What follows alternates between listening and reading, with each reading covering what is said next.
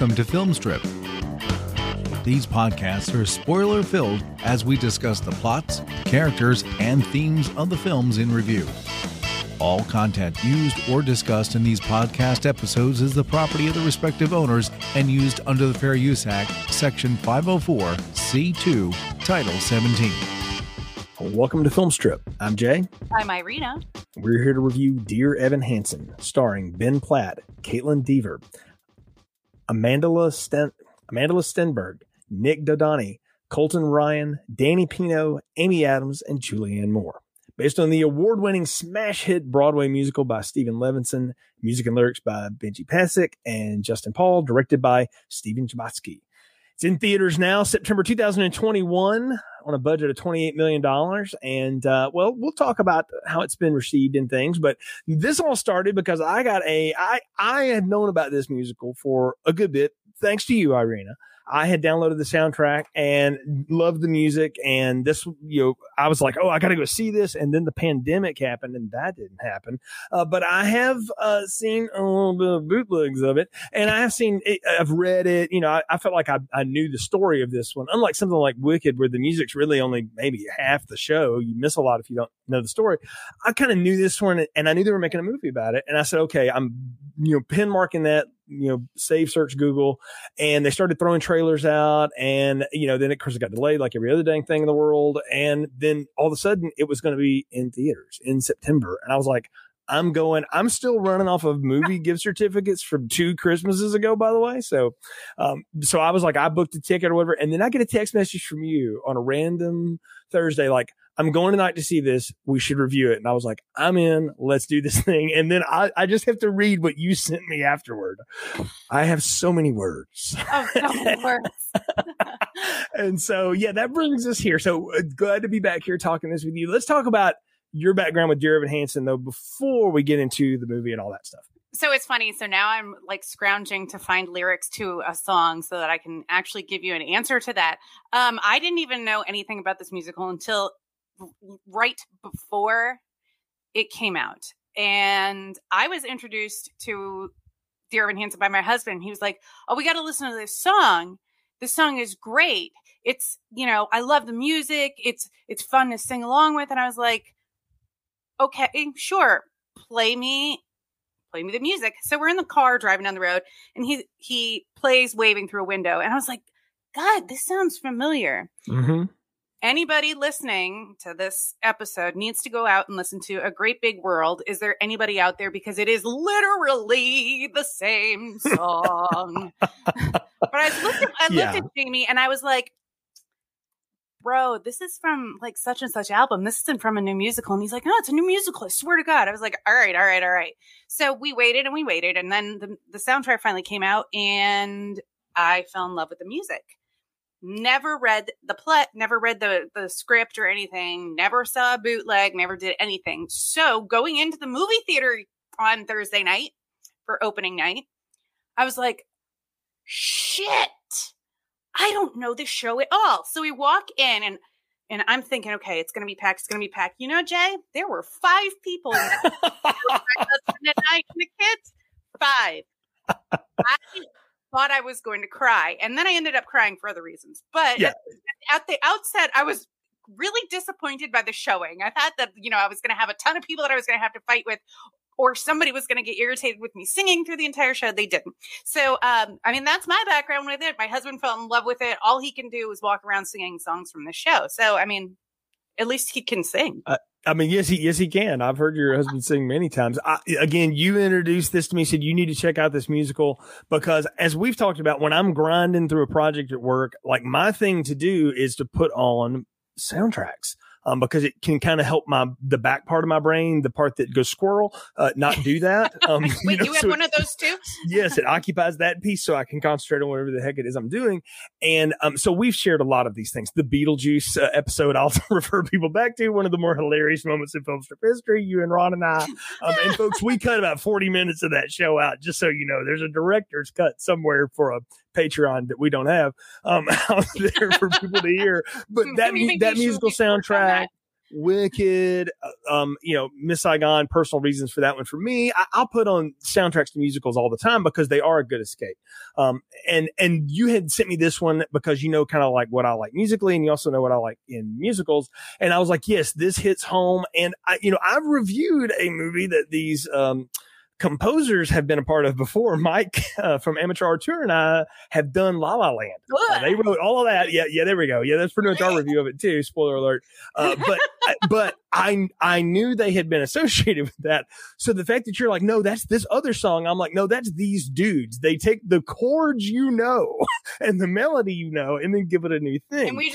Can we have a bare naked ladies moment? If I just sit and play the same three chords, will you just smile and say, huh? Yes, it's exactly. All been done. I mean, look, right there. It's true. Anymore. You only need about 4 chords to play every good rock song that's ever been made. And everyone knows those are D, A, B minor, and G, by the way. But anyway, so I was into that. The real musicians in the room. Yeah, anybody knows what I'm talking about. Jamie knows what I'm talking about. But anyway, and Brian would. But I'm listening to this music. You send me the soundtrack, and I'm like, okay. And I buy it on iTunes because I'm listening to it on YouTube because everything's on YouTube. But I was like, no, I want to hear this like in my ears, mastered for it or whatever. And I have memories of sitting in my little desk area at my work with the door shut, banging out a big presentation I've got to give. This was 3 years ago for a conference I was speaking at, and this is what that was set to. And I realized like how twisted that was because I was picking up on what this story was about anyway, because I had heard a little bit about it. I had heard like there's this musical that's just tearing up Broadway, and it's kind of it's a dark subject matter and all this. It's kind of touching some buttons, and I thought that's interesting. They made a musical out of something like that, but I didn't really know what it was about. After hearing that soundtrack over and over and over for a couple of days, I was like, I got to go find out what this is. So I went to where everyone goes to find out anything. I went to Wikipedia. And I'm gonna call you out on it. I mean, it's true. And I read that and I was like, okay, that actually sounds like a show I would want to see sometime. So I'm starting to look up tickets. I'm like, Charlotte's not that far from New York. And then the pandemic happens. Yep. Just kidding. Yeah. Ain't going no dang where. So, I did like what a lot of other people did during, those times. I went to the dark side of the internet because there's always somebody with a camera phone, as this movie shows us. And I got to see most of the show, not all of it. Now, granted, I did not see the greatest angle of it. And I'm determined I want to see it at a theater in an actual theater, not a movie theater, at some point, because I do think it'll, as things are beginning to open back up or whatever, things are going to go back on tour. I think this one was scheduled to, and then it didn't, but I'm sure it'll hit again, regardless of what happens with this movie. Yeah, right when everything shut down, they were due to be in DC, and me, I'm only like an hour and a half away from DC, and we were really excited, and then it didn't happen. Exactly. So again, I say all that to tell myself that I did watch it. And so I felt like I knew this. And so I found out they're doing a movie of this. I was like, I can see it. I'm curious how they're going to make that work because musicals adapted into movies. Let's be honest. It's a mixed bag. There was a time in Hollywood when they could do that, and they're doing it again. And I'll tell about one of the trailers I saw during this in a little bit. It's going to be dangerous. Right. But I know this is a thing for Hollywood. Musicals are a love affair with that town. So it's not out of their wheelhouse, but it seems so different for modern audiences, and particularly this one. So I was like, okay, I don't know that I would have gone with that, but I'm curious. So again, I kept up with the fact that it was being produced. I knew Ben Platt was revising the role. He has left it since and was coming back for the movie. And I thought that's going to be interesting. Well, I found out Amy Adams was in it. I think one of their boldest moves was saying, "Oh, we've got to do this before Ben Platt ages out," because they really wanted him in this lead role. And I want to say from the get-go, because of the way he sings and his voice, he is friggin' Evan Hansen. Well, like, and the other people that have played it have done great, no doubt, and they're great performers, but you kind of feel like this is something he really built. Well, when you originate a role, and I've done that several times in musicals, when you originate a role, you own it. You put part of yourself in it. But one of the things that really kind of sticks out for me with this is, going into the movie, I knew how old Ben Platt was. He's almost 30. He's 20. He's 27 now. When they shot it, I think he was 25. Oh, yeah. Okay. Well, either way, he's got a full beard. Yes, some high schoolers have full beards, but it's not just in the way that he sings, but the way that he physically presents himself. His physical character development throughout this entire movie was fabulous. And mind you, he's probably had 10 years to work on this part. Yeah, I mean, he knows this one. He's been living it. It's him. So I think for me, that's what kind of, when I finally saw it, was what I was defining what my opinion would be about this movie on was, okay, if we immediately start and on the screen I have a mid-20s guy singing about waving through a window, I'm going to be sad. And that's not what happened. No, it's not. We've got more on that coming up. Indeed, more to come on that. I'll tell you just this on Ben Platt. I only knew him before I knew about his Broadway career and stuff. I only knew him from Pitch Perfect as Benji, fabulous, which is awesome. And as we've talked about before, I was on that train long before everybody else thought it was cool. So I've been on the acapella train forever. But anyway, I knew him from that, and I thought, okay, when I found out that guy had a Broadway career, I'm like, that's not a shock. And then I found out he was doing this, and he won Tonys, and I got to see him perform at a Tonys. I think Anna Kendrick introduced him, and I was like, I love this. This is so cool, Yeah, and he's fabulous here, but he also did a Ryan Murphy show, The Politician. Yep, which was fantastic and complete 180 from who he plays in this movie.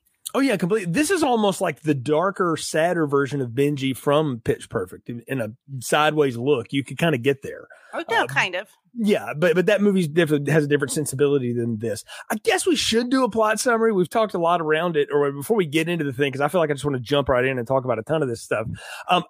But not unlike yourself or anybody else, there may be people that are not entirely up to speed on what this is about. And I'm going to tell you right now, folks, I'm going to quote Robert Englund, Freddy Krueger, to most of you out there. Sometimes, kids, you just got to get off the effing internet. Don't believe everything you read. Go see it for yourself. All right. Amen. Yeah. So I just want to say that there's a lot of hate about this movie on the internet right now. Whether we've become part of that or not is to be seen, because I don't know what Irina's notes or thoughts on this. I only know she has words. I think that was probably one of the best things that I did to you was like, so typically we've got to let everybody know that typically you and I will go back and forth for like 2 days about a movie. And by the time we get here, we're expressing almost the same opinions, or we've already kind of debated everything about our opinions about a movie. But this one, I literally just said, I have words. And that was it. And that was all I wanted. I said, that's it. Say no more. We weren't talking about recording an episode or anything, because I haven't recorded in almost a year. Yeah. And then this one came out and I was like, I have words. We need to talk about this. Indeed. So I want to say all of that is a prelude up to no one here is going in with the knives out. We're going to give this its due, but I do want to tell you right now, this is a spoilers hot plot summary, and it's a little longer than one that I normally do because there's a lot of stuff that goes down in this one, and we need to talk about all of it to be able to get through it. There's a lot to unpack. And there's a lot that I'm going to leave out too, but I'm just going to get it out from here. So here's the plot summary. Fast forward about 3 minutes or so if you don't want spoilers. Evan Hansen struggles with anxiety and depression, and as part of his therapy, he is to write himself daily affirmations, but it's not going so well. His mom works long hours to make ends meet, and this leaves Evan alone often. Evan's only friend, quote unquote, at school is a family friend who isn't really nice to him, and his crush, classmate Zoe Murphy, he's afraid to even talk to. And that's even after Zoe's brother, the dark and troubled Connor, yells at Evan in the hallway one day. Connor later strikes up a conversation with Evan in the library and signs Evan's cast for an arm he said he broke falling out of a tree in the summer. Connor sees the printout, though, of Evan's latest daily affirmation, one where he mentions how miserable he is and how much he wishes Zoe knew him. And this sets Connor off in a rage, and he storms out of the library. And then he goes missing for a few days, and all Evan worries about is that his letter is going to end up on social media and cause him further and further embarrassment. However, Connor's parents, Cynthia and Larry, come to the school and present Evan with the folded up letter they found in Connor's pocket after he took his own life. Seeing Connor's name on Evan's cast leads the Murphys to feel like they were very close friends. He's invited over for dinner with the family, and they press him for further details, and Evan makes up a story about how Connor was the one who found him when he broke his arm, and they were good friends who spent time in this orchard together, and that's a detail he picked up in the dinner conversation. And Evan grows closer and closer to the Murphys, and he's asked to speak at a memorial for Connor organized by school overachiever Alana. Alana reveals to Evan that she also struggles with anxiety and depression, which she hides by her over-involvement. And that's why she wants to create the Connor Project, an organization to honor his memory and to reach out to others who are struggling. And as part of that, they want to raise money to resurrect that orchard, which has kind of gone defunct. Evan fumbles through the beginning of his speech, but ultimately opens up his heart, and the video of his speech goes viral, sending the Connor Project into hyperdrive. Zoe and Evan grow closer and closer and begin a relationship, as well as Evan gets closer and closer to Mrs. Murphy. Alana begins to question Evan's commitment to the group, though, and his relationship with Connor, which leads Evan to share the note that most people assume is Connor's last words with her to continue his lies, but he tells her, please don't share it. But Alana, desperate to achieve the fundraising goal, posts the note online. The money rolls in, but with it comes harsh criticism of the Murphys on social media. Evan goes to their house, and in the middle of watching Cynthia, Larry, and Zoe argue, he breaks down and confesses the truth. He didn't know Connor at all. He admits at first it was to help them grieve and because it felt like they needed it, but ultimately it was because he saw in the Murphys the dream life he always wanted. So he breaks up with him, but the Murphys decide not to reveal this truth because they don't want to tarnish the good that's been done in Connor's name, nor that they want Evan to hurt himself, fearing he may be struggling the way their son was.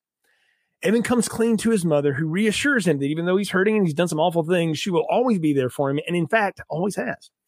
Evan confesses on social media that he made all of it up and that people should let the Murphys grieve in peace. And once again, a total outcast, Evan spends his time trying to get to know who Connor really was by reading a list of his favorite books and reaching out to anyone who might have known him on social media. A friend Connor met in rehab sends Evan a video of Connor playing guitar and singing a song he wrote, something he would never have shared with anyone in his life. And Evan secretly shares the song with the Murphys, Alana, and others. High school ends, and Zoe asks Evan to meet her at the Connor Murphy Memorial Orchard so he could, for the first time, see the place her brother really loved. They part ways, and Evan writes himself another affirmation letter as credits roll. And that's a long way to get through a big story, and I did leave out a good bit there, Irina, but I think we've got a good bit to unpack as we get into this thing. There's so much to unpack about this. And we talked briefly about adapting Broadway musical for the screen. I actually felt this one could have been adapted even easily because it is so similar to all of the and I'm going to compare it to the movies that we had in the 80s. We had our 16 Candles, we had The Breakfast Club, and there was a lot of depth to all of those as well. But I think they wanted to bring the height of this to a climax, to a higher end movie quality than they really needed to. So there's part of that when we started out with the filming and the cinematography, I actually felt almost claustrophobic.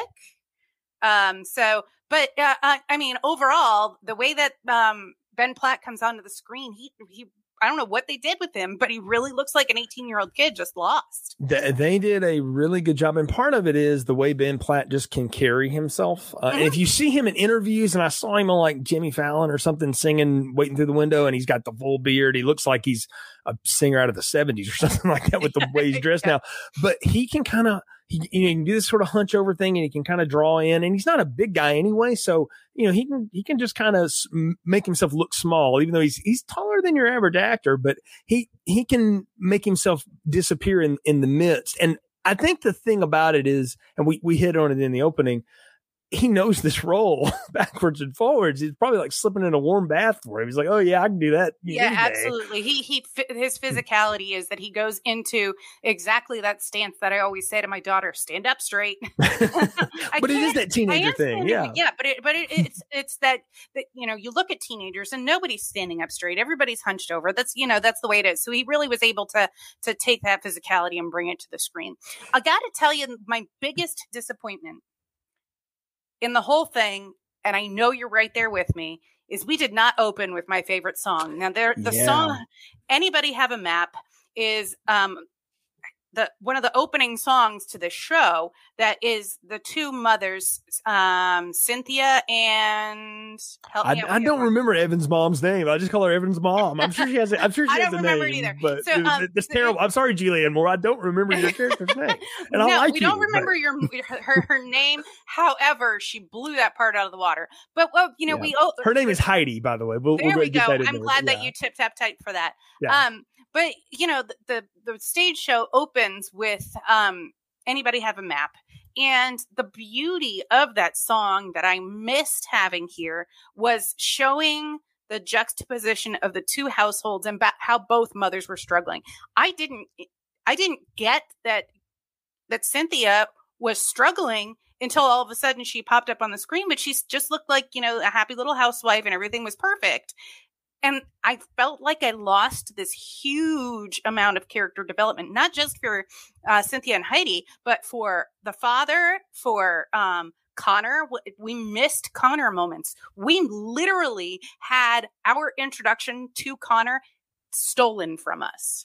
Yeah, I want to say that anytime you're adapting things, obviously you're going to take some license to make it your own. And Steven Chbosky's done a lot of really interesting movies, not the least of which is The Perks of Being a Wallflower. And the thing he's great at is centering the audience's point of view around one person in an ensemble cast. And for better or worse, he and Stephen Levinson, who adapted his own work for this, decided our entry character, our point of view character, our everything character is going to be Evan. There may be 2 scenes he's not in, and we're going to let everything go through his lens versus on the stage. You're right. The way it opens the show is these 2 moms trying to get their kids up and out of the door for the day. And Heidi, Evan's mom, is doing the whole, you know, do your daily affirmations. You're going to be okay. Get somebody to sign your cast. And we get that scene, but it kind of blows by with Julianne Moore. And on the other hand, Cynthia is trying to keep up the happy, well-to-do household, and Connor's not going to go to school because he's high, and his dad's arguing with him, and he has an argument with Zoe. And we see a lot of things going on. And the whole purpose of that song, for those that don't know it, and I do recommend you go look it up, it's got to be like the anthem song of every mother raising teenagers. I'm looking at one right now who's doing it. It's like, does anybody know how to do this? That's the hook of the song. And I was like, I get it. I appreciated the drama that was. There was humor in it, but there's also like a real sadness to it that is just life. It's, you don't know what you're doing. You're making it up as you go. Well, I think one of the things we miss by having that song removed is we miss the single mom struggling to help her son with his affirmations and invest in him. And then we also miss how detached the Murphys are from their son. And those precedents need to be set early in the story so that it can be seen, because otherwise Heidi, if I didn't know that song existed and I just went in to watch this movie, and I think this is why we got some people who are really disappointed, you know, I would think Heidi was like a deadbeat, absent mom, you know, completely uninvolved in her teen's life. And she's the exact opposite. She is at him every day, getting him to his therapist, making sure he's taking his medications, talking about affirmations, about how things can be positive. And then in that song, it's, Connor, you're not going to school. Hi. Okay, then Mom, I won't go at all. And we really, it's a little kernel that I want back. I think what they did with it instead is later on down the line, we get all of that disconnection of the Murphys, and they really build it into the Requiem song, which that's part of that too. But we get a sense of who their lives are. And I didn't pick up on this in anything I've ever read about the show. Maybe it's part of it or not, but we find out Larry is not the biological father of Connor and Zoe. Their father passed away when she was 1. Connor was 3, but Larry came into Cynthia's life not long after and has been their dad. I mean, he is as much their dad as anyone else. And he is in this movie portrayed as much more of a sympathetic character. In the show, he's very much like detached dad. And I don't know. It's different. Like when you read him in the show, you feel for him because of what he's gone through, but not because of anything the person is. Danny Pino, who I have loved for years on Law and Order SVU, is great in this. And is himself is a good New York theater actor. He knows how to emote, do all the things. But I would have thought you'd stick a guy like that next to Amy Adams and he's going to get his lunch eaten. And no, like he is very much the confident, successful guy he is, but he's also someone who has invested everything in those kids, and whether they realize it or not, you know, it's breaking him up. And I don't know. I get what you're saying though, because the framing part of the show is that here are two mothers with sons that they are losing, and one will lose one completely, and the other one is going to lose her son too, because Heidi loses Evan to Cynthia at some point. They do that through this movie. And I think, again, because the framing device to Steven Chbosky and everybody else is, this is about Evan. And we're going to ask people to feel bad for this kid, to watch him do something absolutely horrible, to go with it for 2 hours and then somehow forgive him for it at the end. Because that's what the stage show does. And that's a hell of a thing to try to do in a movie where the central character is a monster. And that is really hard to do. And, it's so hard to, going into it, not having seen it, and then realizing what the real story was. I was shaking in my boots. And, it brought me back again to what the one thing that really frustrated me is, while Evan grew this relationship with the Murphys, there was something lacking. And the things that were lacking were the songs that they took out. Anybody have a map to show us the juxtaposition between the two families, and then break in a glove. He bonds with Connor's stepdad, over this baseball glove. And in the stage production, there's an entire song, Breaking a Glove, talking about the best way to break in a glove, but it's more than that.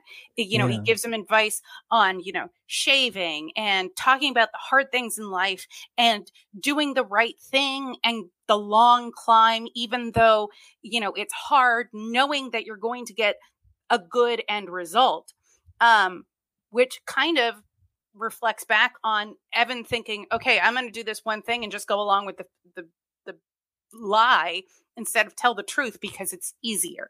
So, we have these little tidbits, and if they had been there, we would have gotten even more.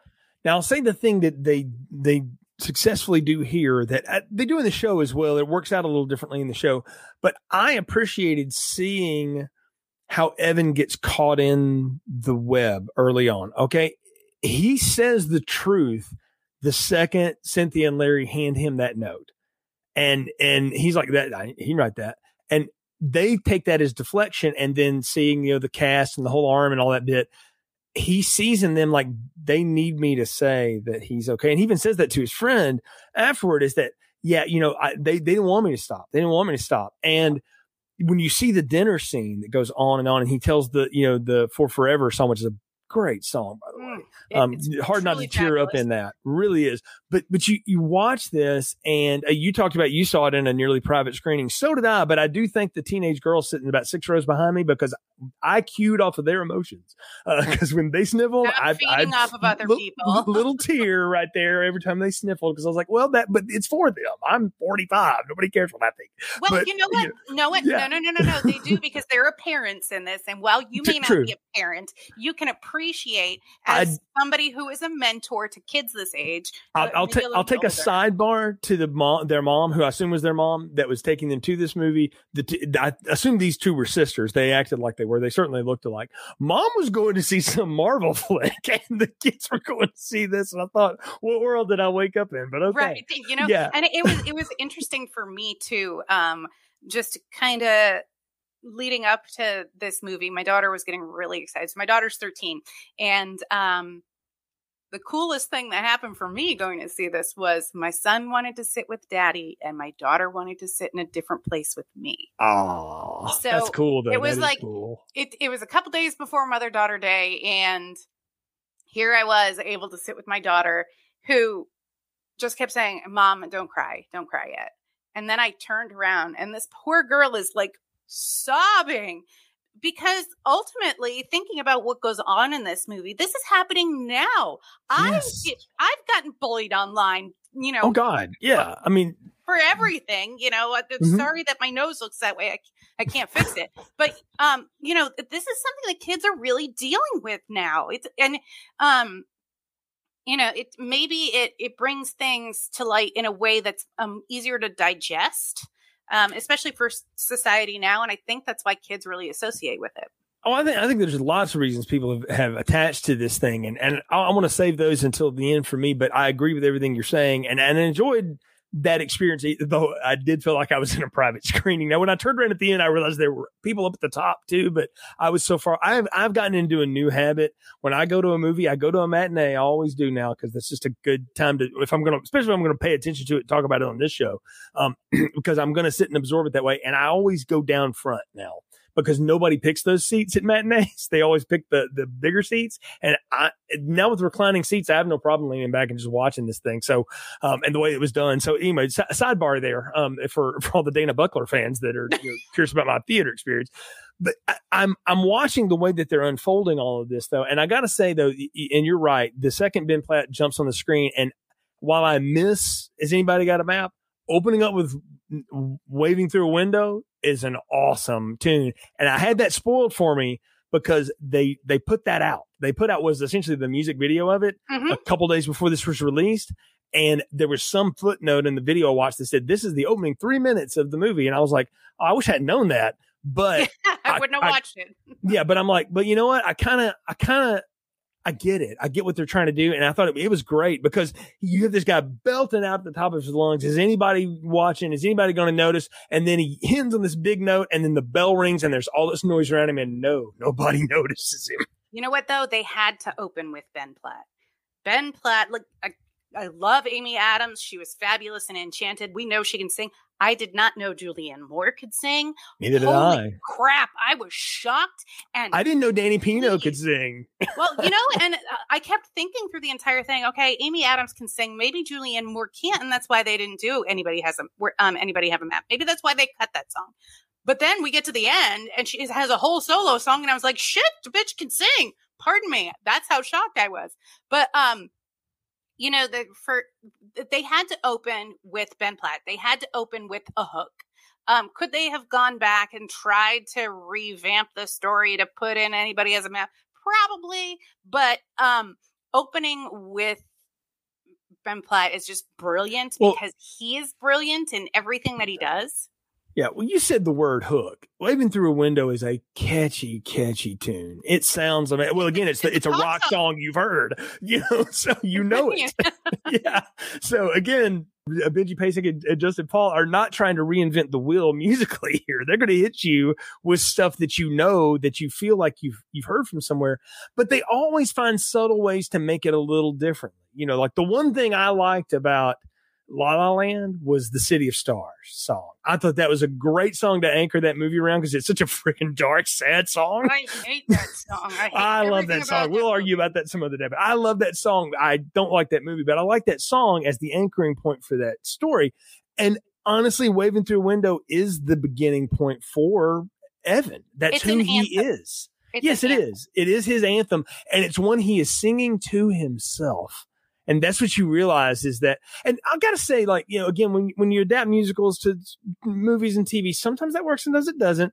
It's always that mix of am I going to feel pulled out of it because everybody breaks into a song and dance kind of randomly, or am I just going to be immersed in it like I am with something like Grease, or whatever, where it just feels like it's part of it, or even High School Musical. The first one it just happens. I never got taken out of the fact that these people just burst into song. That's just what it is. That never bothered me. And I like the fact that this anthem song is this one guy screaming and nobody's paying attention. The flow was really good. The transition from, dialogue to song was great. Even right into For Forever when we see flashbacks in the orchard, where we think that Connor has been with him. But, we know that really Evan went to kill himself at his job. He climbed a tree 30 feet and jumped. Well, that's the thing is they don't reveal that bit until the end. Of the way they do it, it was such a great cinematography pick. Every time Evan's climbing that tree, there's a branch that breaks. Because every time he tells that story, he talks about there's a branch that breaks. There's a branch that breaks. And when it finally reveals to what really happened, you see that branch held true. He got up there and he jumped. Or he let go, as he says. And it's that kind of subtlety does not exist in a bad movie that people are trying to lay this out as. I'm like, no, that's a director that knows what he's doing and a cinematographer that knows what he's doing. Brandon Troust has been around a while. He knows what he's doing.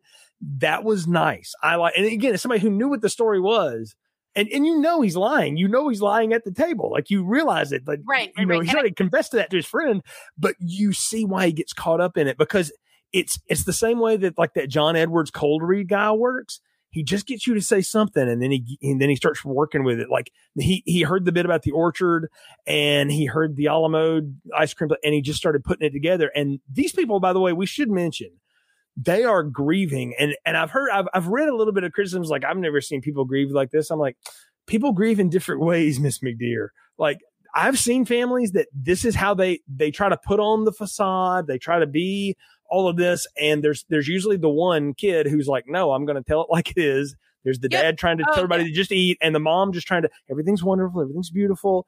I love the interaction of Caitlin Dever, Danny Pino, and Amy Adams in this scene before Evan got there. I really did. Oh yeah, the three Murphys were extremely well cast. I do have to go back to something you just said about reading people and reading the room. So are you saying that Evan Hansen is the Kaiser Soze of musical theater? I never thought of it like that. That's an interesting way of looking at it.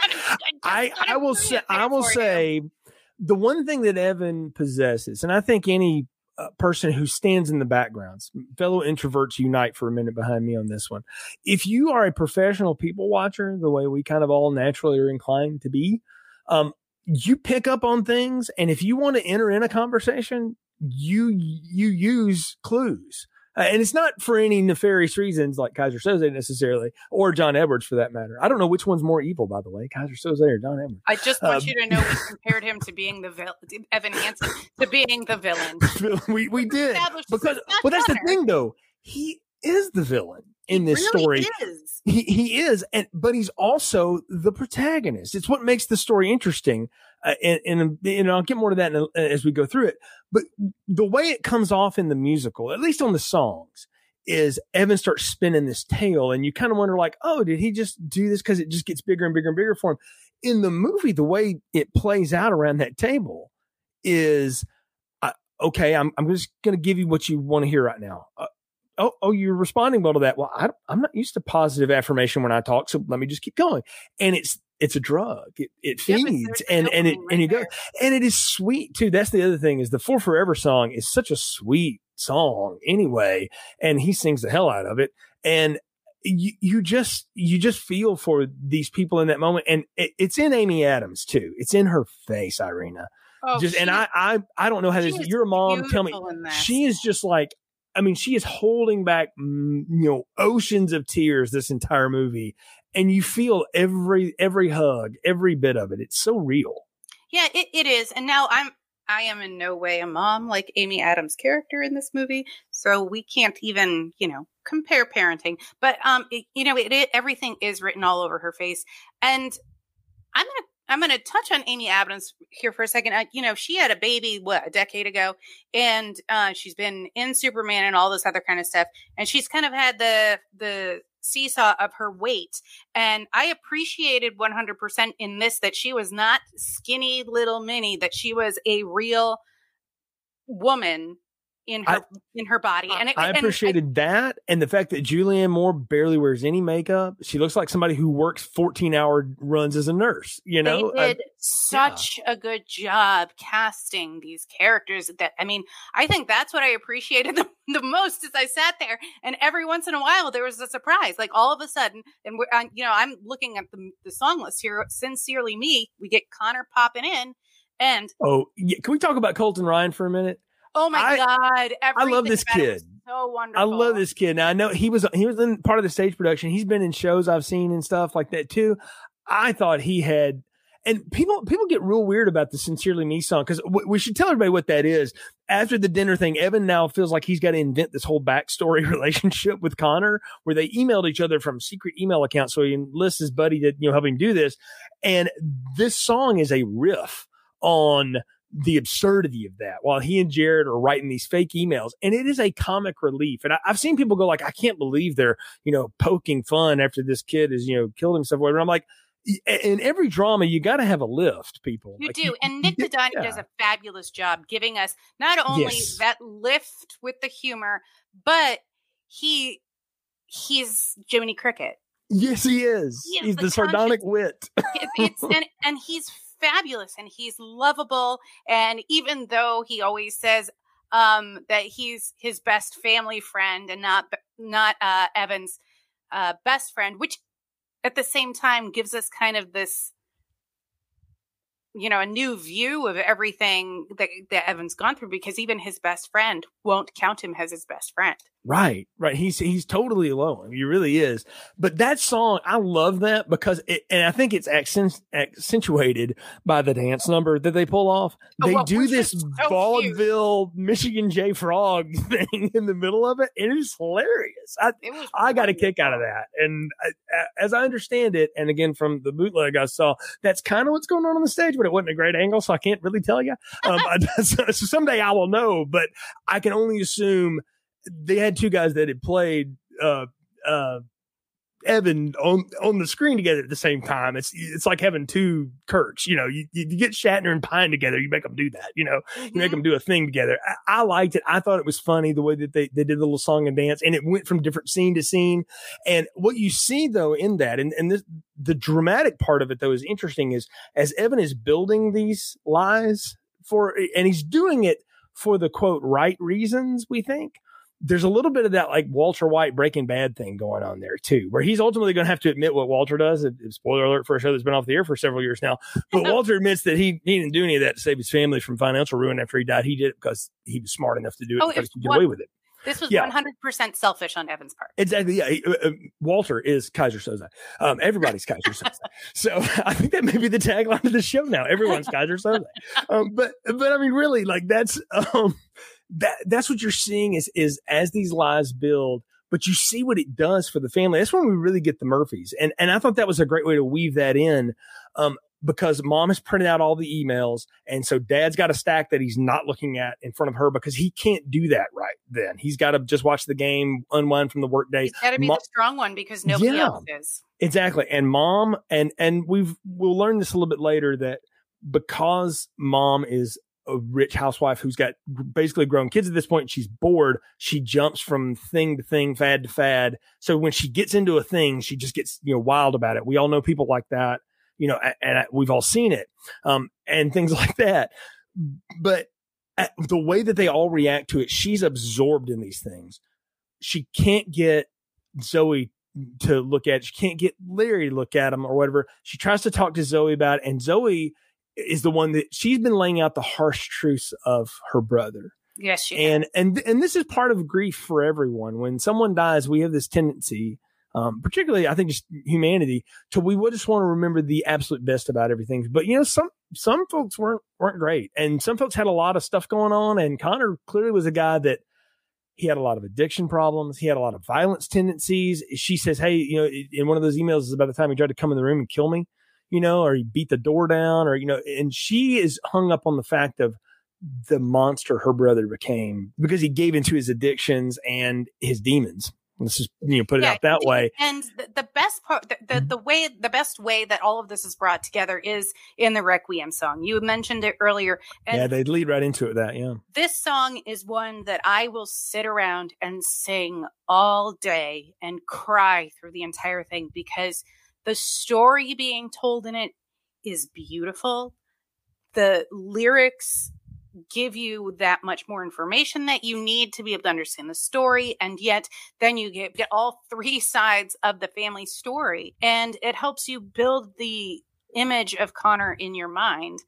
But later down the road, we really are opened up to what Connor was, because Evan is brought into Connor's room and we see these holes that Connor's punched in the wall, and then that Evan's lucky he didn't get his face smashed in the first 5 minutes of the movie. Right? I mean, this what you realize is that when he looks at it, and the look on Platt's face, again, this is acting stuff. God, he's like, I don't, like, he looks surprised by everything in the room. And the music thing, the fact that, mom says, oh, he played, but he never played for us or whatever.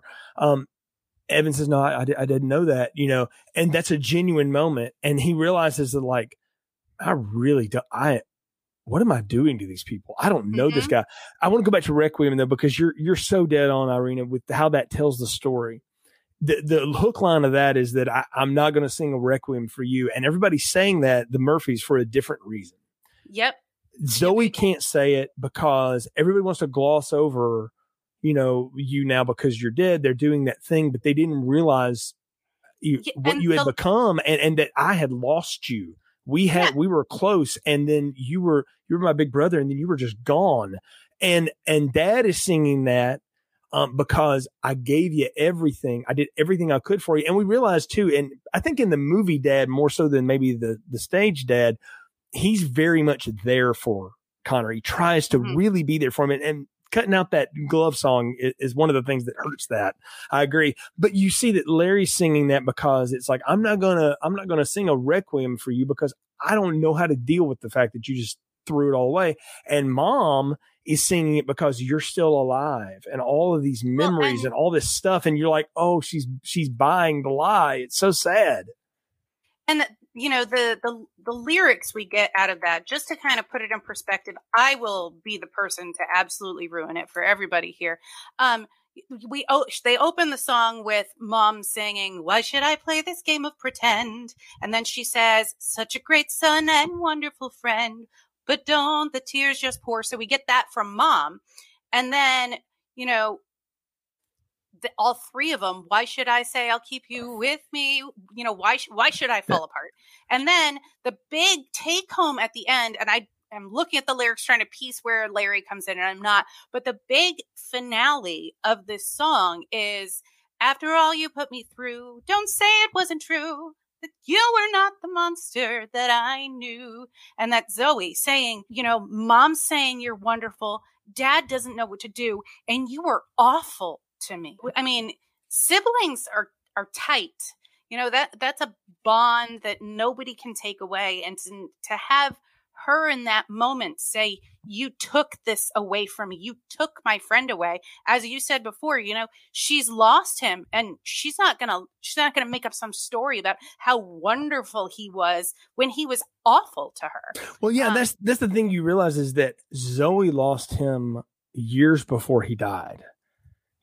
She tells that story to her mother that, he called me when he'd, run away one time, and he just needed somebody to talk to. And so I rode a bus downtown to go get him, and all he wanted was money so he could score again, and you just break with her right there. And Caitlin Dever, talk about a really cool young actress in Hollywood who's getting her due. And I've seen her in so much cool stuff. She was in a kind of a twist on Superbad, with, what's her name? Hold on. This is driving me nuts now. Hold on. I got to find this because it's going to kill me. This is that female superhero movie, right? No. This is okay. She was in a movie called Booksmart. There's kind of a twist on Superbad, but it's more the teenage girl version. It's directed by Olivia Wilde, and it's got her and Beanie Feldstein in it, and they are hilarious. She's hilarious in it. That's the first time I saw her and knew her as anything. I know she's been in a lot of stuff before then, but I thought, she's funny. She's got some good comic timing. And then I saw her on this miniseries they did called Unbelievable, where she played like a main role, and she was so good in that. And that's a very hard to watch thing, but if you're one of those true crime people or whatever, you'll dig the story and the way she weaves through it. She's such a neat actress. And so when they found out they cast her in this, I thought, okay, well, I didn't know she could sing. Apparently she sings, plays guitar, does all that stuff. That was her. So I was like, that was kind of cute. And I thought she perfectly encapsulated what that character is going through. Is everybody feels sorry for me, but they don't know who he was. And yes, he was awful, but I still love him because he's my brother. And she's dealing with that grief in a different way than Dad and his mom. And that's what makes that song so poignant. And it also makes you realize how much they need this lie that Evan has given him. Now, that doesn't excuse him doing it. I'm going to be on the record and say that was wrong. But you get, when he says that they needed it, he's not lying. Like, that's true. And he just falls into it. And he's the kind of kid that he's never had that he's never seen the reaffirmation on the other side. He can't see, because you can never see what your parents do for you when you're a kid. You just can't. And he he knows his mom is working hard and sacrificing for them, but he doesn't appreciate it because he can't. You're there every day. When you're there every day with somebody, you just don't appreciate what's in front of you. And, and that's a reality, you know? Yeah. And we have to touch on the fact that one of the perks for Evan with being closer to the family is that he's been in love with Zoe for years. I mean, right. That's what put Connor in a tear the first time, with finding Evan's letter on the printer is, you know, talking about my sister. Well, what are you talking about my sister for? Why is my sister mentioned in this? And, you know, he wants to be seen by her. He wants to be seen by everybody, but being seen by her is like going through the cherry and the whipped cream straight to the ice cream that you want, or the sprinkles at the bottom of the cone that they always put in there. Right, right. He gets that gold medal without even trying. Yeah, that's the thing is, and that's in a great song too, because she invites him over. Mom has made, you know, some kind of pie and wants them to come over, and the parents have gone to get ice cream, and they're just chatting it up. And she says, you know, Connor never even talked to me anymore. We didn't talk at all. I wish he would have talked to me, yada, yada. And Evan feeds into that. And basically he confesses his infatuation with her through the guise of, well, this is what Connor said about you. And if only, you know, she could see how special she is and her smile and all these sweet things. And you can tell like that's not necessarily when it romantically clicks for her, but you can tell it's starting to lower her guard and let her feel that and sort of deal with that. And on one hand, you're like, oh, that's good and that's cathartic for her. But then on the other hand, reality snaps in and you go like, that's really creepy. And you're lying to this poor girl. And oh my gosh, what kind of damage are you doing to her? And I love the fact that he doesn't get away with it. In the movie, they do hold him to that. But it's a turning point there, because what you start to see after that is that Evan becomes part of their family again. Mm-hmm. He gets replaced. He's replacing Connor in Cynthia and Larry's lives at the expense of his mom, who was already busy enough anyway, but now she really doesn't know what he's doing. She has no idea what's going on. She asks him about who's Connor. I didn't know him. Why is his name on your cast? Oh, it's like a tribute thing or whatever. And like she doesn't know until she gets invited over to dinner. Oh yeah, well when that happens, holy cow! Talking about everything's starting to unravel. Cow, but let's say holy shit shenanigans. It gets serious at that moment. I was blindsided by that moment, and I sat there going, oh my God. Yeah. And that's straight out of the stage thing too. They drop that in there, and it's at a perfect time too for Heidi to do that. And her and Cynthia have a little bit more back and forth in it than they do in the movie. We got to talk about Alana, the Alana character here, who gets a lot more in this movie, because this is when she really enters in. We've met her at this point, but she is the overachiever classmate. She's the president of everything. She does everything. She's super involved, and they've changed something from the stage to here for her. And it's one of the songs that they've introduced that's new. The anonymous ones is the one that she gets to sing, and they let her reveal to Evan that I struggle with depression and anxiety too. And she does it I need to talk to you. She texts him, and he's like, uh-oh, somebody's found out. And what she says is, I need to know what you're on, because I'm on these drugs. What do you take? And that's how they relate. And I thought, but there's like a sadness in that, but there's also like a 21st century, what it's like to be a teenager in that, right? You know what? And I'm sitting here texting my daughter saying, hey, come up here. We're talking about Dear Evan Hansen. Because I think for us being in our mature age, I'm a lot older than Irina for everybody listening, but go ahead. But you're not that much older than me. But, so it's interesting how kids nowadays, they're kind of relating to one another through their anxieties and, their feelings. They're all up in their feels now. But when you and I were kids or, teenagers, in high school, it was like, hey, are you going to the football game? Hey, what movie are you going to see this weekend? What TV show are you watching? Oh, are you going to go hang out at the mall? You're going to go shopping, that kind of stuff. But, I mean, there was no mall where I grew up, but, I was basically having, unedited versions of film strip in the hallway with my friends. That's what we were doing. You know what? I would sit down in my parents' living room on the weekend. My friend Zach and I've talked about him before. We binge watched Texas Chainsaw Massacre series, like the whole thing in one day. Yeah, there you go. So, I mean, yeah, we were talking about which, person in the real world you wanted to hit or date. I mean, that's what right? But you said something in there, and I thought that's sweet and sad at the same time, kind of like most of this music, is that kids relate to each other based on what medication they're on today. And I'm like, holy cow, that is like, well, and whether there are statements in that I'm afraid of. Wow. Well, and whether they're feeling anxious or depressed or, really an emotional level, but not an emotional, like any depth to it. I want to say, I think today's teenagers, and this is me being a hello fellow kids for a minute here, today's teenagers speak the language of emotions much more intelligently than we did because they're taught it earlier, but I don't think they understand it any more than we did at the time. Thank you for tagging on with that. There's words there now, but there's no depth, as you were saying. So, and that's what's neat about this too. And I think that's what the cool thing about Requiem is. It's also the cool thing about the If I Could Tell Her song is it's Evan telling, I wish I could tell you how special I think you are, but I'm going to tell it to you in the form that you need to hear that you thought your brother thought you were special too. Maybe Connor thought that, maybe he didn't. We'll never know. But it works for her at that moment because that's when the ice starts to come off her. And that's one thing Caitlin Dever can do is play icy, and then she can play very warm. Yeah, no, she moves through those emotions very skillfully.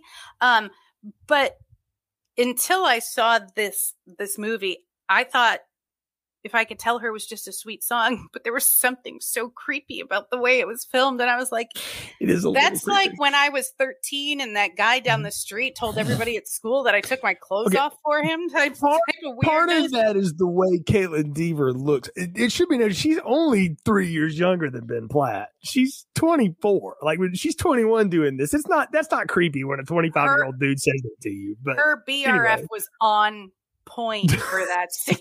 I think that's kind of her acting secret. It was on point.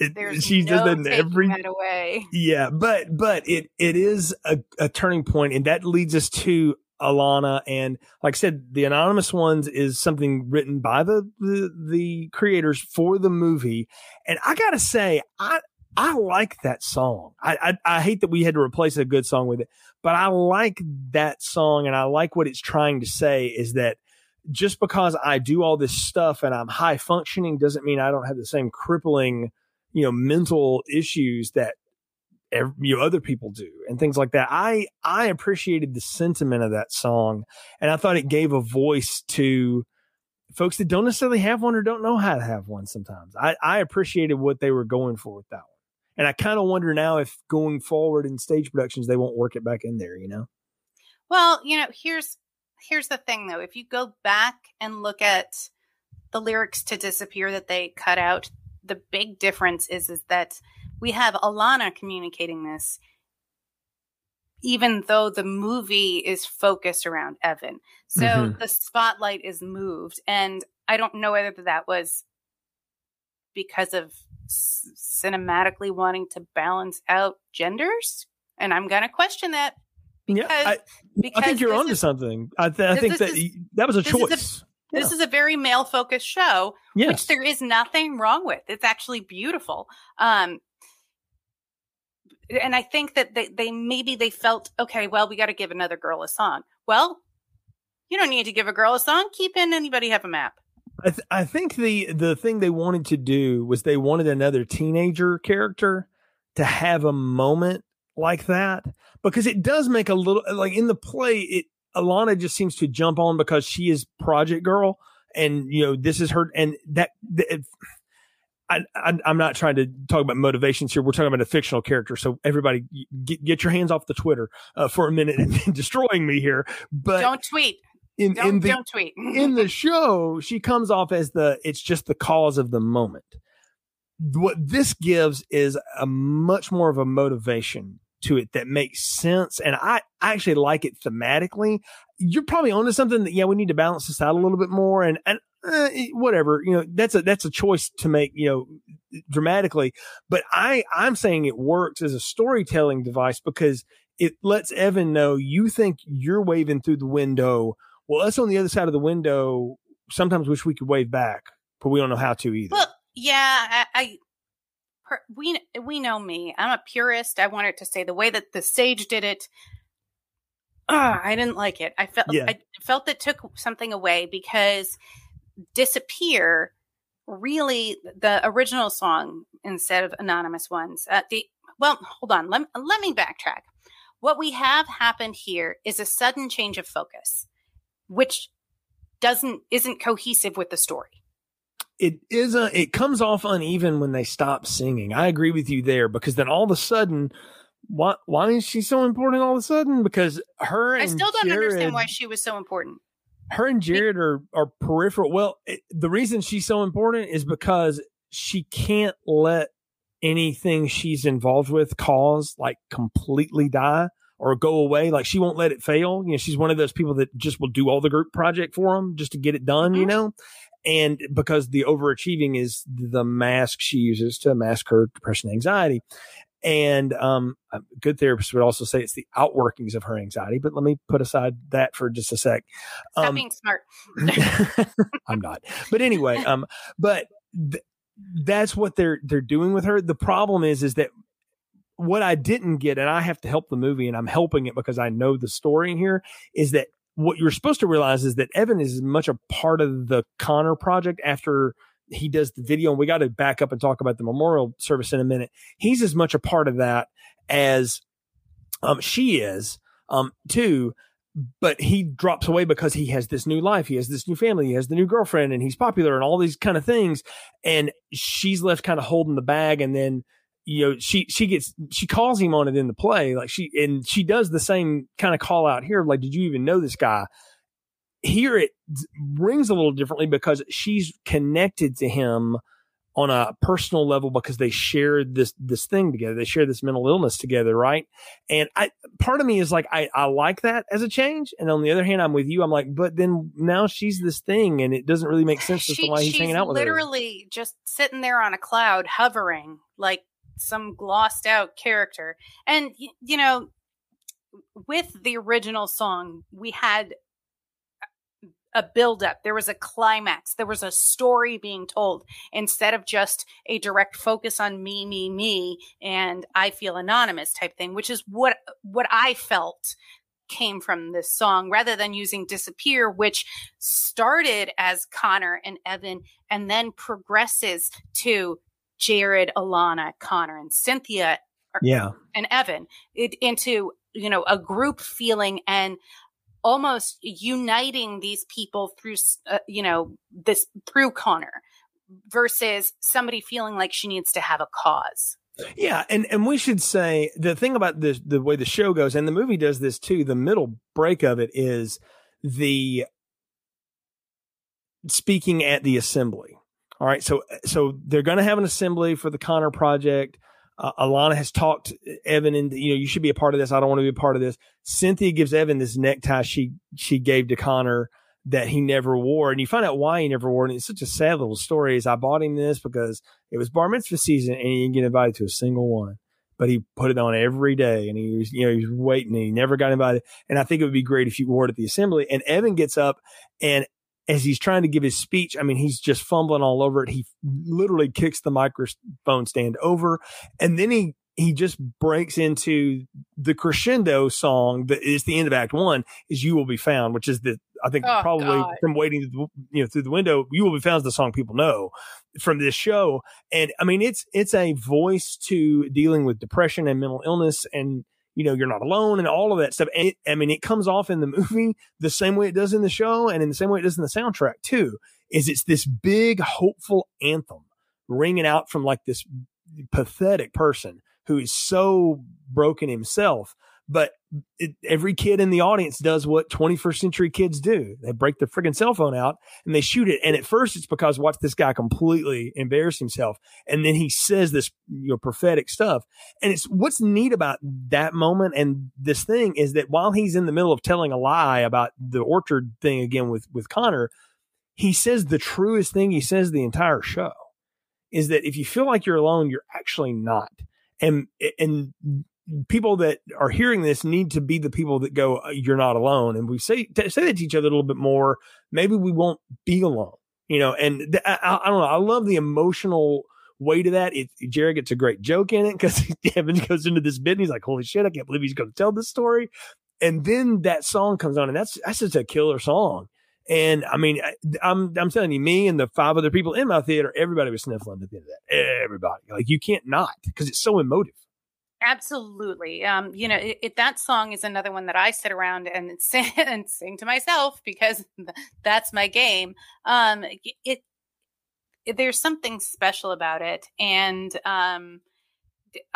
my husband and I, our family lost somebody a year or so ago, 2 years ago, to suicide, and, similar situation to Connor. And, that song was one of those things that our entire family listened to kind of give us comfort. And it, it hits every emotion. Oh, it really does. And it also, though, is a turning point in the soundtrack, in the show, and in this movie, because you've hit on it. After that, we lose focus for a little bit. And the one thing I will say about this movie is it's over 2 hours long. And if you went and saw it the way I did, you got about 30 minutes of trailers before it, too. It's a long deal. Now, if you go to see a show in a theater, a play, or a musical, you're there for a good 3 hours for the most part. And you kind of want to be, because it's part of the experience, right? Because there's an intermission, there's a break, there's all that kind of, well, you don't get that in a movie. And when you're asking a movie audience to hang with you through a lot of wrought emotions and a lot of raw feelings, and also let's remind everybody, the protagonist is a humongous liar in this thing. When you see that happening, there's going to be a letdown at some point. And coming off of that high crescendo back into that is, I feel like for about 20 minutes, this movie loses itself. Like, it really does lose itself. It does have a fantastic collapse of everything that the movie is supposed to be about. And at the same time, my daughter and I were bawling our faces off. I can totally believe that. Yeah, because again, there wasn't a dry eye in my theater either. No, there were people behind us sniffling, but mostly laughing at the fact that my entire family was crying. So because I could hear it was my daughter and I in one row, and then 2 rows ahead of us was my husband and our best friend, and then my son sat like 1 row ahead of them. But I could hear like the sniffles, because sound carries, especially in an empty theater. But we should emphasize we both saw this in mostly empty theaters. But it does lose itself. Most second acts are kind of, let's gather the pieces and throw them together, and that's really what we see happen here. That's the problem in this story, and it's the problem with the source material. It's the problem here in this movie too. Is after that moment when everything starts going, quote, good for Evan or whatever, it's the most boring part of this whole movie, because it's like, no, he doesn't deserve this. That's not okay. And I'll give the movie this. If they'd gone on any longer with that, it would have gotten really, like, it would have been a problem for me. I'd be like, we're focusing on the wrong thing way too much here. They cut it off at the right moment, but it just feels like, and I think part of it is what's going on in the story is so reprehensible. There's no way for you to get behind it and go like, no, I'm a logical human and I cannot support what is happening here. Right. And, Act 2, we get the love song duet, which is fabulous. Only Us is a great song. It's beautiful, but at the same time, what are we building this relationship on? And lies. We were building it on lies. It's all built on lies. That's the thing. In this moment, you get like the only true, like, hopeful, genuine feeling that you get through the entire thing. Right. Until the very end. Yeah. And Zoe is the one that says, we can spend time together and it not be about my brother. Like, we can have a relationship if you want. And they start to have a great relationship, and you see everything going. And then you called it out earlier, and this is Julianne Moore's best 2 scenes. When she shows up unexpectedly for dinner at the Murphys, right? And they're having this whole laugh back and forth or whatever.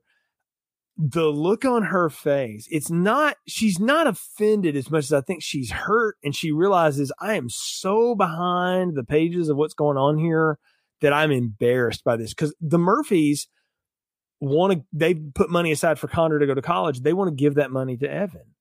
And of course, Evan's like, yeah, sure. Whatever. And Heidi, is like, absolutely not. That is not going to happen. That's very generous of you, but absolutely not. And then the way her and Evan have the fight in the parking lot in front of the house there was, I loved the way that was done, because that could have so easily gone to 42, on the level, and they both kept it at about a 7. And I thought it was the perfect bit of emotion. He's hurt that she's kind of embarrassed him in front of his new, family, friends, or whatever. And she's hurt that he would even consider something like that, because you don't have to do that, Evan. You don't have to be that for other people. I don't know who these people are, but you don't either. And I love that she really is the reality to him at that moment. She is. And even though Jared tried to be a reality, his mother really comes, Heidi, the character of Heidi, comes through as the real, dedicated, hardworking, give all mom. And it's this moment where it's the hard talks. And I see it with other people around me who are parents. They gloss over things. They let kids get away with certain behaviors. And in that moment, that scene that really hit home for me, because I've had discussions like that. I've had that parenting moment. And those are the parenting moments that so many people are afraid of, but in reality, they are the ones that make or break the person you're raising, the teenager who is about to become an adult. And Julianne Moore, for me, every time she came on the screen, I was happy. I was relieved. It was like she was the solid anchor to the entire story, because despite everything going on out here, she was always her. She never changed. She was solid. She was tried and true. And when we, after Evan, we have Evan go back to the Murphy's house to kind of talk to them and finally confess everything that he's done.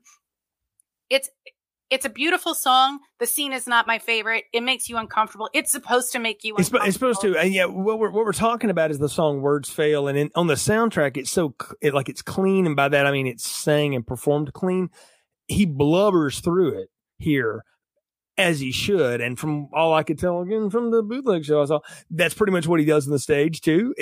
And you should in that moment, because what we should say is what has happened here is two things, and I think our director and our writer in particular, and our songwriters specifically, want to point the spotlight on social media culture for a minute. And they've used, and that's one of the cool things about the show, is that it's a bunch of screens on the stage that has like Twitter, mentions flying and stuff. So it's embedded as part of the culture in the show. But what happens is Alana is desperate to make this funding goal. They're way short. Evan's checked out on her, and so she starts to bug him like, did you even know Connor? She started to call him out on it, and in the movie it plays differently again than on the stage. We've talked about that, but he shares with her that letter, which is the suicide note, as it were, and begs her not to post it. And I'm like, dude, you don't hand somebody like that something like that, because of course she's going to. She has no choice, and she feels like she has no choice. And she's also mad at Evan. She's mad at him. She wants payback. I didn't read it so much that she wanted payback. It's more of a, how dare you hold this back? This is a great piece. We can use this to, it'll really get people to show out. So I got to tell you, I had a completely different feeling from that. I felt that her posting that was very vindictive and done in anger. And then it was, oh shit, I need to pull this down. But everybody had already seen it and shared it. Yeah, you can't un-internet things. That is the truth. You cannot. So, and I have, the number of times I have been the victim of that, or been the person who accidentally posted something and then got, we all know, like we've lived it. And that's the thing, is what you get to see is it's not just teenagers that deal with that, and they do, and it's horrific sometimes, but the parents, like the YouTube comments turn the guns on the folks.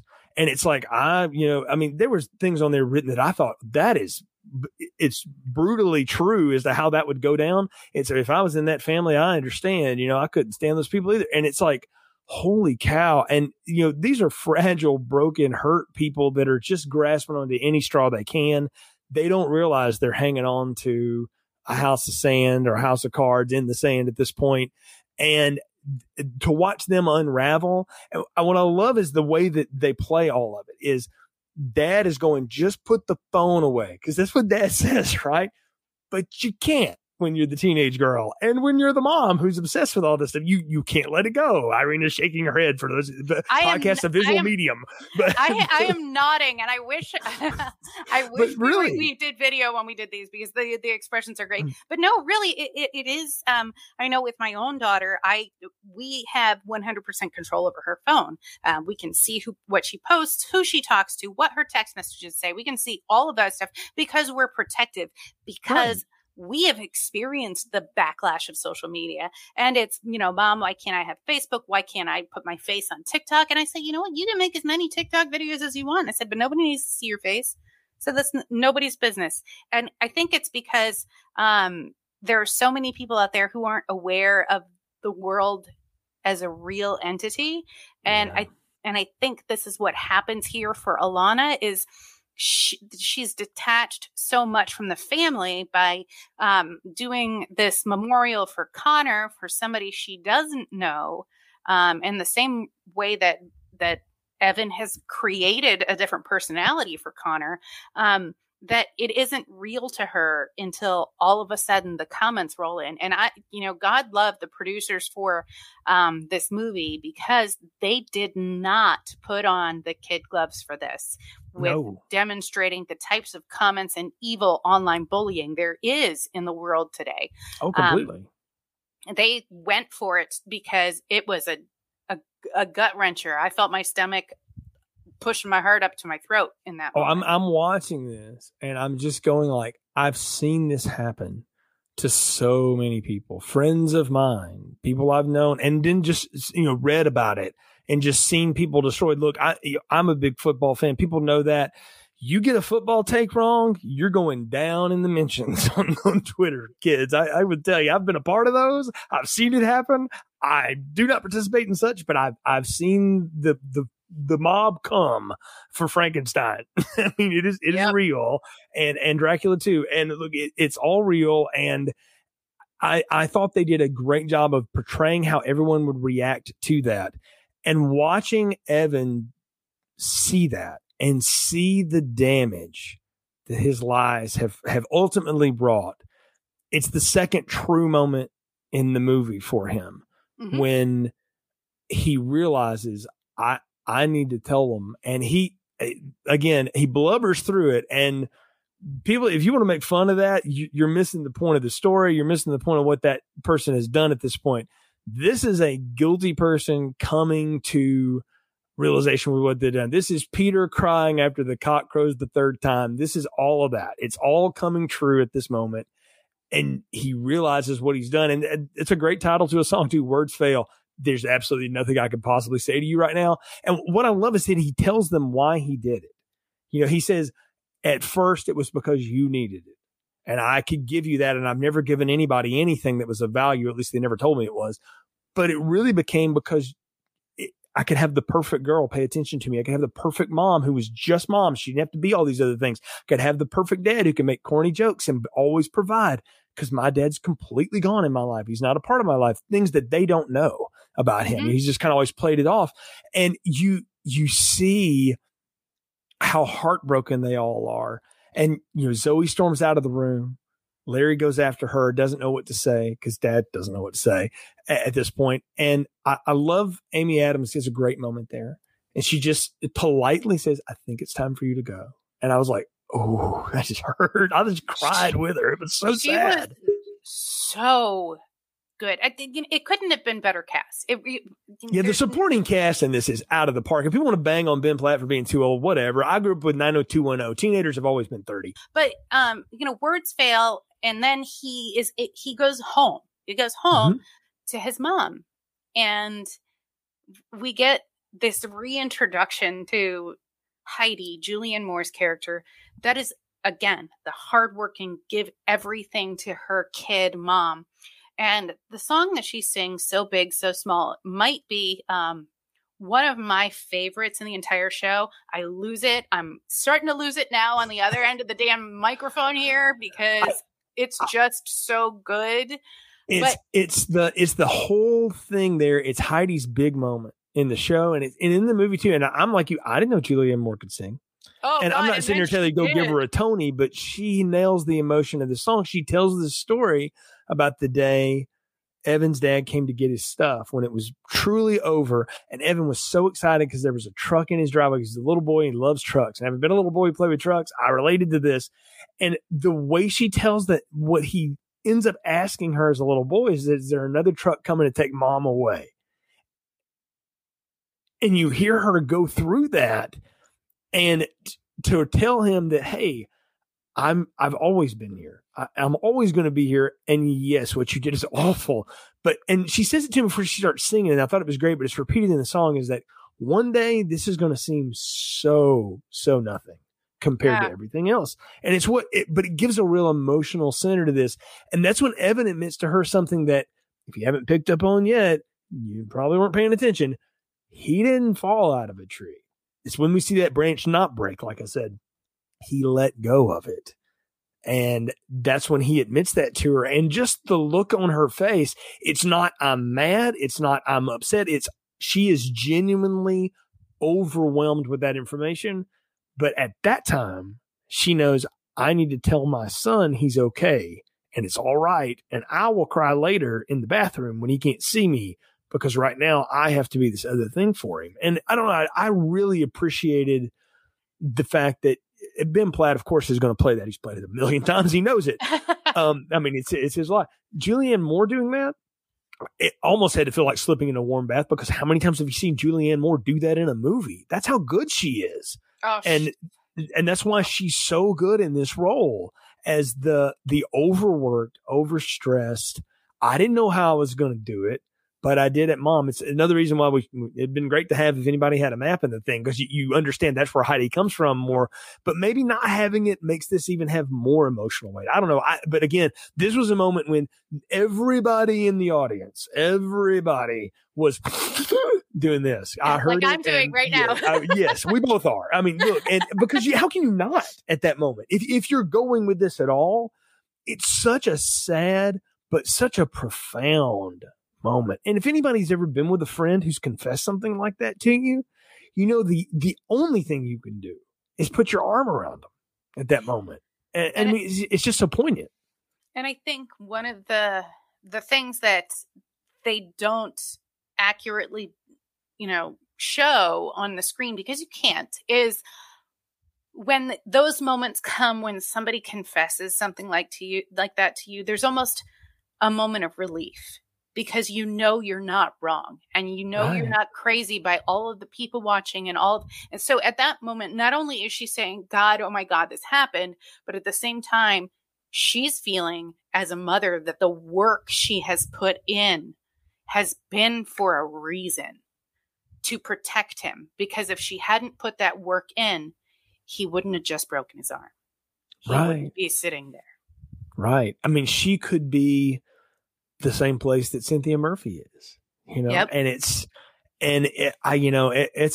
a big moment. And I love the fact that, it goes a little differently here from here on out. And they extend the end of this to let it work out a little bit more, because by the end of the show, once you hit so big, so small, you need to get out of there. You need to go home. You're done. I was done by the time we hit it in the movie too. Right. But I like the fact that they extend this a little bit more, because we have to see what Evan gets for this.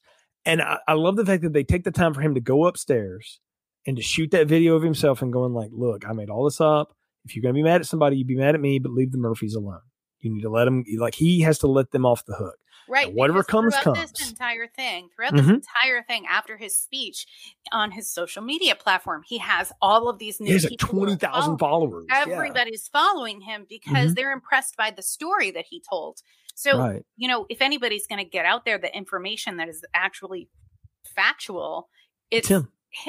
Yeah. And only it's taking responsibility for your actions. That's the thing he does. Taking ownership for your actions. Exactly. And he has to own all of it. And the thing I liked about it is that he goes about like, I need to try to figure out who Connor really was. So he flips through a yearbook and he sees a list of Connor's favorite books from a couple of years before. And he says, okay, So systematically he just starts reading them.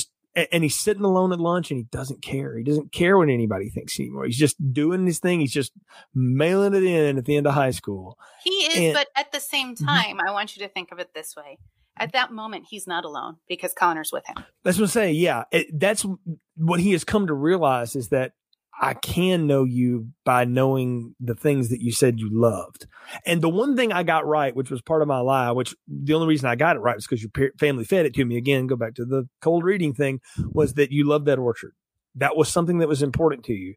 And that's why when it ends there, it makes sense. But what I love that they added to this is they gave Connor another song. They gave Connor personality. They gave him depth. They gave him a story. They had dropped that bit about, oh, he never played his guitar for us. We don't know, he did. And we see Evan fail a few times, reaching out to different people like, hey, did you know, I saw you tag this post. Did you know him? I'm just trying to get to know him. And one person finally writes back, says, no, but this person might help you. And he emails this random person on Gmail and says, who is a member of Connor's rehab. Exactly. And says, hey, I knew him in rehab. I hope this helps. And he just sends him a little camera phone video of Connor singing a song, playing a song he wrote. And what Evan realizes at that moment is that's who Connor really was. And he couldn't show any of us for whatever reason. He never could. There are people that need to see this, but not the whole world necessarily. So he anonymously mails 3, thumb drive sticks to the Murphys, to Alana, and to Jared, who all watch it while we're hearing the song and all that. And A Little Closer, it's a great song. And Colton Ryan does a great job singing it. And you get to see that. And what you see for the Murphys in particular is Mom starts watching it. And then all of a sudden Zoe's there. And then Dad comes in. Okay, I'm going to talk because you can't talk anymore. And the 3 of them together start out sitting on different places on that couch. And at the end of it, they're like, wrapped around each other the way you have to be to really get over anything. And I thought that was, again, well directed, well shot, and well paced, because that's hard to do on a stage. Making that work on a screen, it's much more intimate. And it was beautiful. Yeah. It was, kudos to all the actors who really just in that moment. I hope, and this is what I hope as an actor, I hope that in that moment that was their first time seeing that video, because then those reactions are genuine. And nobody can see that you and I are bawling our faces out. We're such a hot mess. We need to stop reviewing movies that make us cry, because that's our thing. We're going to have to find goofy things to talk about next. Maybe The Net.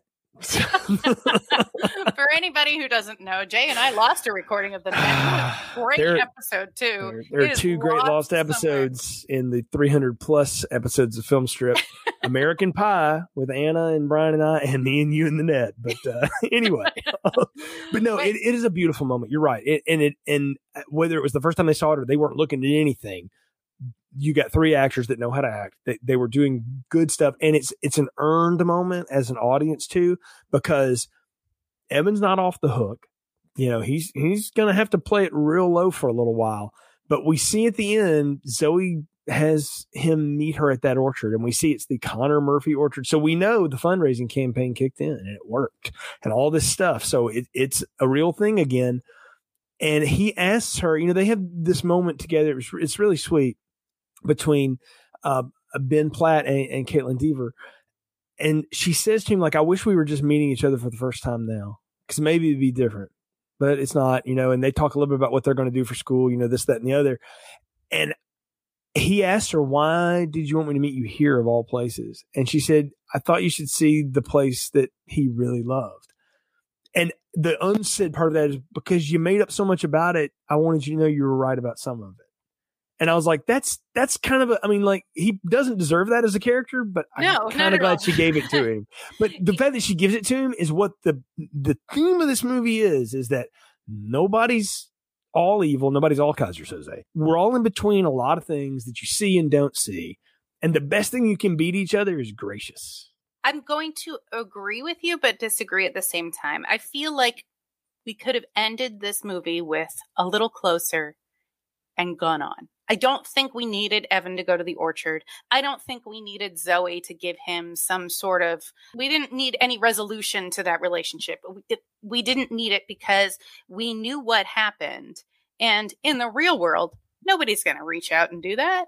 You're right. And for a second, Irina, I thought they weren't going to give us the coda, because I know that's part of the stage too, is she ends at, it's actually a reprise of For Forever at the end of the show.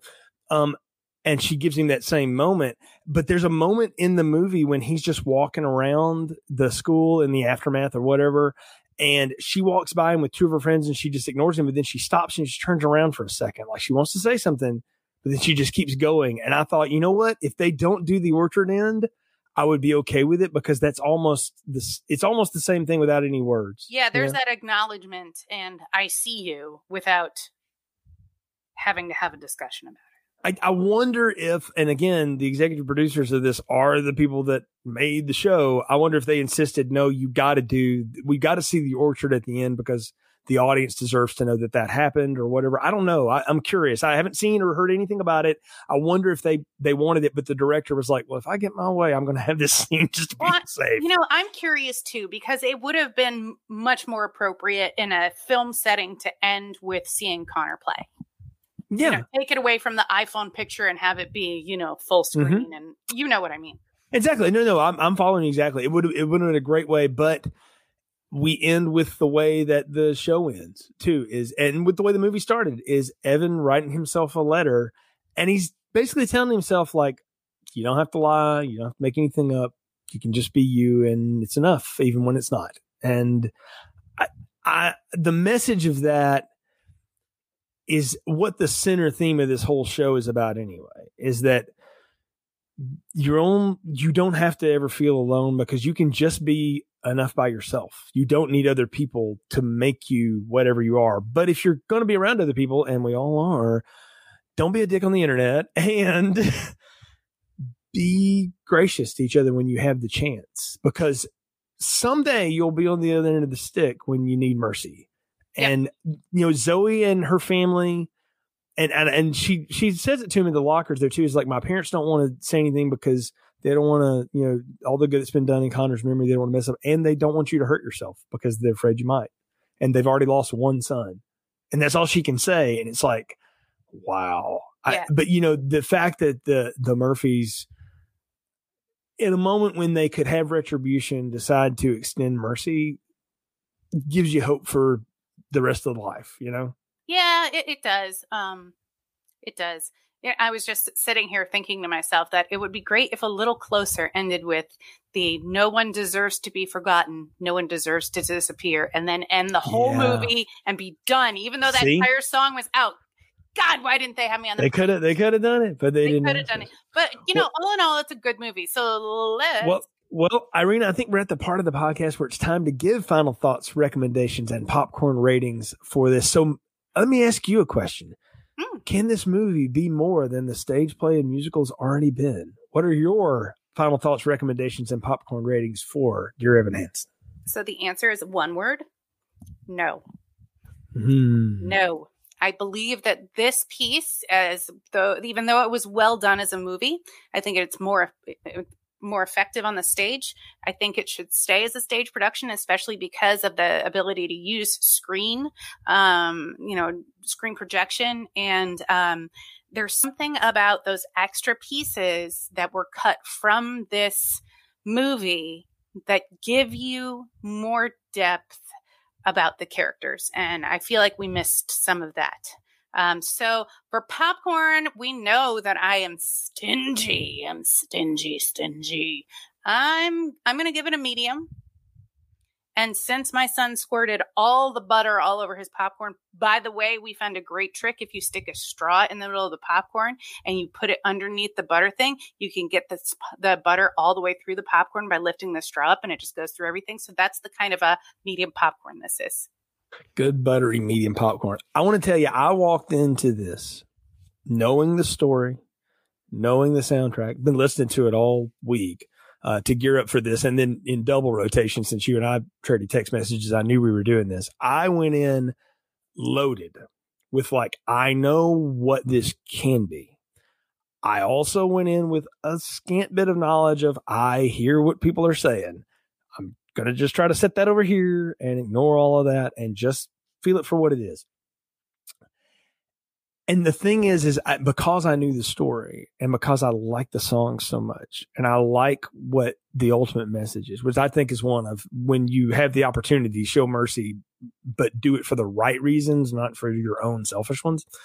I can get behind that. And I was sort of I had a proclivity to give this a pass no matter what it was. Having seen it now, I don't know that I'll ever watch this movie again. When I have the chance, I'm going to go see this on a stage. Because I think it belongs there and I think it lives there. And I want to tell you, like, I downloaded one song off of the movie soundtrack because I think the remix of Waving Through the Window is kicking. It's much cooler rhythm section. No offense to the Broadway guys, but holy cow. I mean, they really beefed it up. But otherwise, that's my version of this is the stage version. And I really think it should be yours. If you went and saw this cold, well, you're brave. Congratulations. I don't know that it would make you want to go see it, but I would encourage you, go see the play, go see the musical, watch it when you get a chance, listen to the soundtrack. I think you'll dig it more. That said, what we get here is competently made. It's well acted and get even beyond Platt, who I think is great in this role. I mean, it's his role. The supporting cast in this are perfect. You can't change any one of them out and it'd be better. I can't give you a single person I would sub anybody for here in any of this. And because of that, because it is competently made and it is good, I'm giving it a medium popcorn as well. But I tend to agree with you. I think this is one that didn't need to make it to the silver screen. Or you know what? It would have been interesting to see, and it would be hard to do because of the way they use projection in the screens and stuff is, the treatment that we gave Hamilton when we shot a really good version of it from multiple camera angles and had everybody mic'd up just good. That would be cool to see for this again.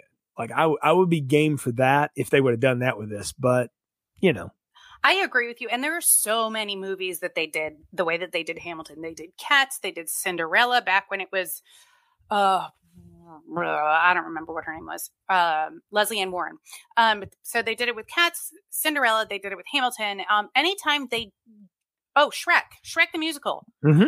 They did the same thing with that too, which is fabulous. But anytime you have that extra, get rid of the smoke and mirrors stuff, it's a little bit more personal. It's a little bit more intimate. You feel like you're in the audience experiencing it with the actors on stage. But I'm really glad that you and I both came to the same consensus that this belongs on the stage. And I said that from the outset of hearing my husband say, "Oh yeah, Dear Evan Hansen's going to be a movie." I was like, "Why?" I can tell you the one other medium I think this would have worked in, and it's only because I watched that show that FX had out, Cruel Summer. Recently, my wife and I binged that show. Awesome show, by the way. You should watch that if you haven't seen that. So well made and smart.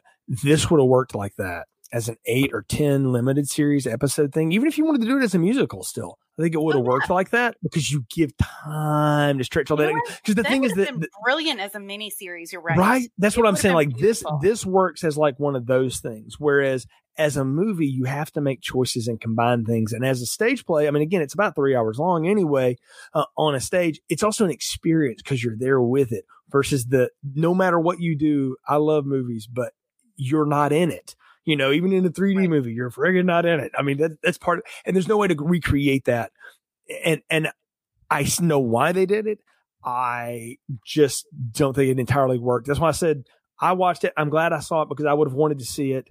And I think it's not the worst thing ever that the internet would have you believe. So once again, that's the other side benefit of this is believe very little of what you see on the internet, children. Experience it for yourselves.